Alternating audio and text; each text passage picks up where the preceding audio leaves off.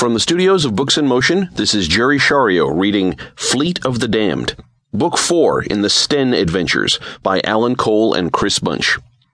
Now, let's begin with a note from the authors.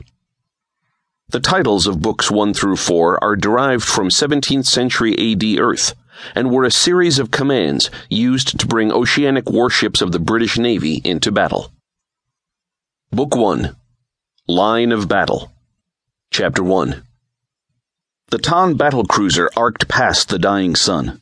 The final course was set, and in a few hours, the ship would settle on the gray-white surface of Fundy, the major planetary body in the Erebus system. Erebus would seem to be the last place that any being would want to go. Its sun was so near extinction that it cast only a feeble, pale yellow light to its few heavily cratered satellites. The minerals left on those barren bodies would barely have supported a single miner. Erebus was a place to give one dreams of death. Lady Atago listened impatiently to the radio chatter between her crew and the main port comm center on Fundy. The voices on the other end seemed lazy, uncaring, without discipline. A marked contrast to the crisp string of words coming from her own crew. It grated her Tann sensibilities. The situation on Fundy had been neglected too long. Lady Atago was a tall woman, towering over many of her officers. At casual glance, some might think that she was exotically beautiful. Long, flowing dark hair, wide black eyes, and sensuous lips. Her body was slender, but there was a hint of lushness to it. At the moment, it was particularly well set off in her dress uniform. A dark green cloak, red tunic, and green form-fitting trousers. At second glance, all thoughts of beauty would vanish as a chill crept up the spine. This was Tann royalty. A nod of her head could determine any one of many fates, all of them unpleasant. As her ship punched into landing orbit, she glanced over at her captain, who was monitoring the actions of the crew. "Soon, my lady." "I'll require one squad," she said.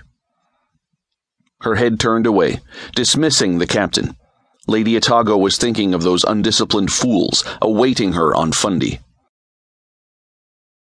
The big ship settled to the ice about half a kilometer from the port center. The engines cut off, and the ship was instantly enveloped in gray as sleet slanted in from a stiff wind.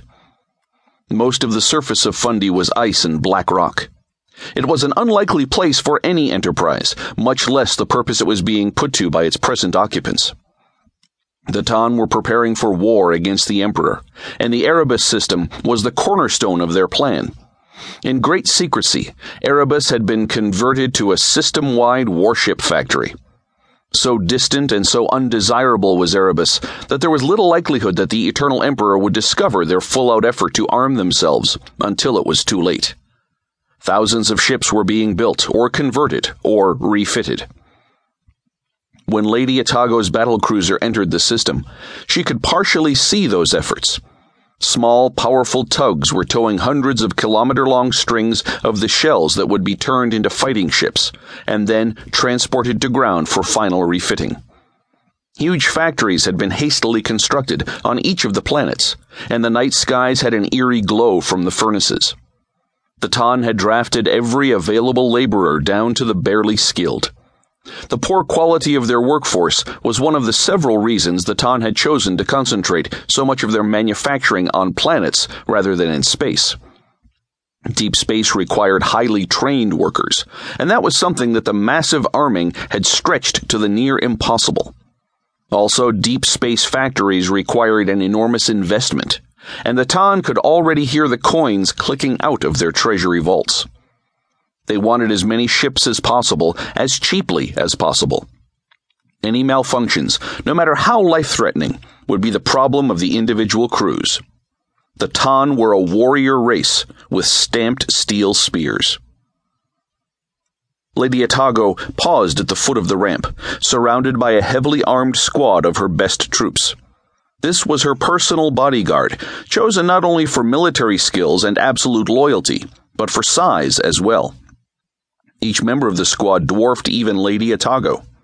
The troops shuffled in the sudden, intense cold, but Atago just stood there, not even bothering to pull her thermocloak about her.